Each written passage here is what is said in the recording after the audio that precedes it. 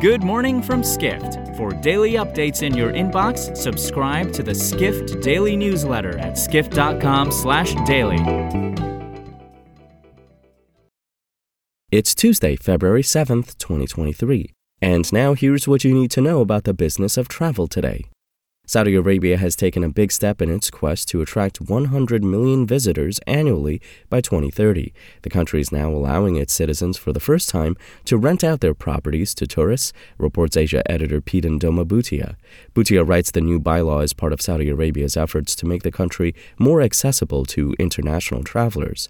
Turab Salim, an executive at real estate consultancy firm Knight Frank, said Airbnb-like accommodations could help Saudi Arabia attract more visitors quickly. He added the opportunity to stay in short-term rental properties would be especially appealing for non-luxury travelers. However, one hospitality expert said he was unsure if a large number of Saudis would open their homes to foreign visitors. Next, a new survey reveals that business travel is poised to present hotels their biggest challenge this year, reports corporate travel editor Matthew Parsons.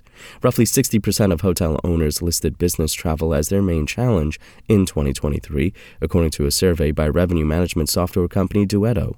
That's ahead of issues such as staffing concerns and surging business costs. Although business travel is making significant progress in its rebound, Parsons writes the sector's inability to make a full recovery is weighing heavily on hotels. The Global Business Travel Association recently found that only half of North America-based companies have seen international bookings recover to 2019 levels. Finally, Brazilian airline Azul has seen revenue and passenger numbers increase from pre-pandemic levels. However, the company has hired legal help to advise it on a potential restructuring, reports Edward Russell, editor of Airline Weekly, a Skift brand. Russell cites the weak Brazilian real as one major factor in Azul's decision to hire advisors. Azul CEO John Rogerson recently described the struggling currency as a huge challenge for the company. Rogerson also acknowledged that Azul has been grappling with surging fuel prices, which hit historically high levels in 2022. Russell adds another concern for Azul are debt payments the company postponed early in the pandemic.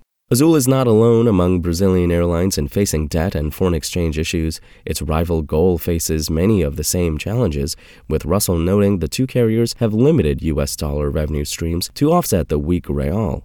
Azul and Gol both mainly fly domestically in Brazil.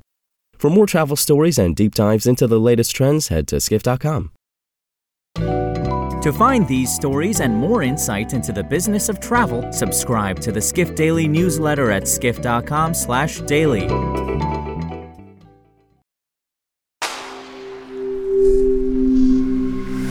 Spoken Layer.